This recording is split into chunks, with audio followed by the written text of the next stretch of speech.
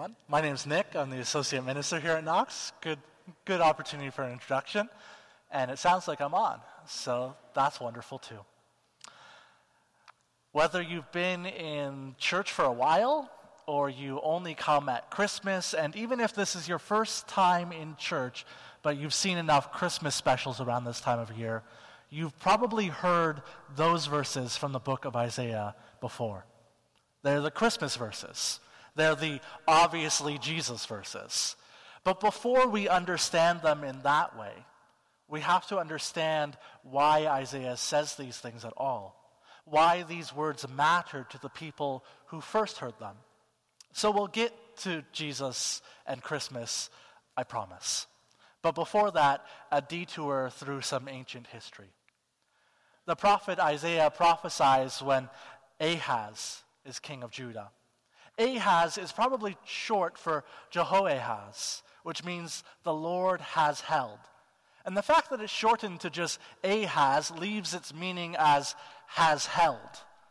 The Lord is missing, perhaps a hint to us of the trouble of this king and the despair he will bring to his people. During his reign, King Ahaz was approached by two of his neighbors, Israel and Damascus, with their concerns about a rising power in the region, Assyria. He should join them to oppose Assyria. Ahaz didn't like being told what to do. Isaiah suggested he should be cautious of alliances with strange kingdoms. Ahaz would not be. Isaiah suggested that maybe he should consult with God. Ahaz would not, and cloaks his refusal with holy language. He says, I will not put the Lord to the test. But whether or not Ahaz wanted it, he would receive a sign. And despite the warning, the king allies himself with Assyria to deal with those neighbors of his for whom he had no love. The northern kingdom of Israel is now dominated by Assyria, as is Damascus, but so is Ahaz. And so is his kingdom of Judah. He now owes loyalty to Assyria, and soon as well to the Assyrian gods. As a matter of fact, Ahaz appreciates the power and the culture and the religion of Assyria so much that on a trip to Damascus, he sees an altar which he chooses to replicate in the temple in Jerusalem. Now, in Ahaz's reign, a divided people are more divided. Judah knows peace for now at the cost of the destruction of their brothers and sisters in the northern kingdom of Israel, at the cost of selling their culture and their faith to Assyria. 100 years later, the prophet Jeremiah would prophesy about exactly this sort of peace. He writes, For from the least to the greatest of them, everybody is greedy for unjust gain, and from prophet to priest, everybody deals falsely. They have treated the wound of my people carelessly, saying, Peace, peace, when there is no peace. Ahaz has secured a temporary peace within his borders at the cost of much pain, and much more pain that is yet to be seen or known. Whereas it's not just Ahaz. He could have made a bad alliance with Assyria, built an altar in the temple, worshipped Assyria's false gods, all on his own. But the people follow. Judah has joined in this rebellion against God, and the northern kingdom of Israel as well. A divided kingdom united in their sin, as now all of Israel participates in this rebellion against their Lord. King Ahaz has brought his people to the darkness of idolatry, has brought death from an empire to their doorstep, and has surrounded them with war. That world of Israel and Judah, of a king whose decisions so directly impact the lives and the faith of his people, that world may seem far away to us. But we know that kind of world, don't we? We get it when the prophet Jeremiah talks about people who say peace, peace when there is no peace. We are familiar with how the strong impress their will upon the weak. how the rich lord it over the poor, how the powerful use their power to their own advantage. We today hear of wars waged in the name of peace, where hospitals are targeted and children lie beneath the rubble, where the cycle of violence secures only more violence. We are familiar with rulers who put their own whims ahead of the good of their people, and of the great many who hoard up more and more for themselves at the tremendous expense of the poor and the suffering. We live in a nation whose history of peacekeeping has often been our pride, yet where missing and murdered Indigenous women and girls cannot have justice, let alone the protection they need. We live in a city where divisions and fears are stoked by our leaders who pit homeowners against those without homes, and where anti-Semitism in the pursuit of peace for Gaza has grown by the week. And here, yes, here in this place, every week we pass the peace of Christ among each other with barely a thought to the grudges we hold, the unforgiveness we harbor. We invoke the peace of Christ so casually, neglecting his command to be reconciled to each other personally. Every week we should find perfect peace among us again, and yet we don't. And when we do that, we mock the very promise that we long for. The thing about true peace, the thing about flourishing life that God offers, is that it's only real, it's only lasting, only the peace that we're actually yearning for when it is for all people. As long as some people are free and others are not, there is no peace. While divisions yet divide us, there is no peace. While some still cry out in need, peace still evades us. No matter how much we say there is peace, until it is in all places forever and ever, there just isn't. Peace, peace, when there is no peace. Ahaz has led his people into darkness. But the prophet proclaims the people who walked in darkness have seen a great light. There is light in the darkness, hope in the trouble, good news to hold on to. A king is coming. Now, this is not good news for Ahaz, nor will it be good news for those who God uses the nation of Assyria to deal with their wickedness. But it will be good news for Jerusalem, good news for Judah, good news even for Israel and for the Gentiles in the land of Galilee. When this king comes, instead of dwindling away, the nation will grow. Instead of a meager harvest, they will know abundance. And instead of themselves becoming the spoils of war, they will divide the spoils amongst themselves. God has turned the expected outcome, maybe even the deserved outcome, upside down. The mighty he has brought down from their thrones, and the lowly he has lifted up. The king will come and break the yoke of their burden, the bar across their shoulders, the rod of their oppressor. This is certainly a spiritual promise. They will be set free from the idolatry that they know. They will be free to worship the true God again. But we can see here that it is also a very real and physical promise. Assyria has taken part of the northern kingdom, subjugates the rest of it, and demands homage from the kingdom of Judah. There is a very real, very present enemy that must be undone for these people. So how will this king do it? Most kings, most governments, most leaders bring peace by war. But this king will not. Rather, he will bring peace by the undoing of war. The boots of war are simply fuel for the fire, because God is at last bringing real peace. Then Isaiah provides a vision of the enthroning of this king. In the ancient world, it was common for kings to be given several names when they were enthroned. The names of this new king are Wonderful Counselor. Too bad Ahaz would not heed his counsel. Mighty God, Everlasting Father, or Father of the age to come, and Prince of Peace.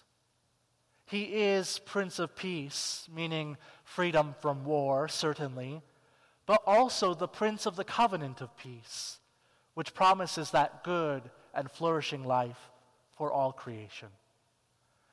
The people misled and abused by King Ahaz, oppressed by Assyria, estranged from brothers in this divided kingdom, are promised a peace that will last, a new kingdom where justiceness and righteousness will be known forever and ever, something like they had never seen before, but which they had always hoped for. The peace of God made real in their lives, in their nation, and for all people. The nation of Judah's next king, Hezekiah, was righteous beyond Ahaz's wickedness. In fact, in 2 Kings, it says there was no king like Hezekiah before him or after him in all the history of Judah. Israel received a small taste of this promise, but we believe that it has ultimately found its fulfillment in Christ Jesus, the child born for us, the Son who was given to us, in whom all authority rests, who is truly Wonderful Counselor, Mighty God, Father of the age to come, Prince of Peace. All the trouble, all the unrest, all the chaos and war and grief of our world finds hope in this peace, which is Christ. The good news to the people of Judah that a king is coming remains good news for our hearts and our lives today. A king has indeed come and is surely coming, who will bring abundance where once we feared scarcity, who will proclaim peace in places that have never dreamed of peace at all, who will divide the spoils of his victory over death among us, and in whom we will know life forevermore. In him, the yoke of slavery has been broken, the bar across our shoulders loosed, and the rod of our oppressor is no more. And this is still a spiritual promise. In Christ, we are not only freed from our idolatry, but also from all the bondage of sin, and we are made free indeed. But just as importantly, this is still a physical promise. In Christ, good news is proclaimed to the poor. And good news proclaimed to the poor sounds like food for the hungry, housing for the unhoused, friendship to the lonely. In Christ, we realize that all the cycles of violence are ended because he took the violence of our world upon himself. And when in justice and righteousness he could have retaliated, he gave himself up to death. And at the last he asked his Father to forgive us, for we know not what we do. In Christ, to us a child has been born, and to us a son is given, and the government is upon his shoulders. Of this strange way of kingly ruling, the 2nd century father of Western theology, Tertullian of Carthage, writes, "Now what king is there who bears this ensign of dominion upon his shoulder, and not rather upon his head as a diadem, or in his hand as a scepter, or else as a mark of some royal apparel? But the one new king of the new ages, Jesus Christ, carried on his shoulders both the power and the excellence of his new glory, even the cross, so that according to our former prophecy, he might thenceforth reign from the tree as Lord." He carries our peace on his shoulders. As he bears the cost of our peace, he is enthroned in power. Truly, he is the Prince of Peace. He is the Prince of Peace and brings good news to the poor, all the hurting, all the lost and lonely and forgotten, because he knows their suffering. He knows our suffering. He knows life without peace.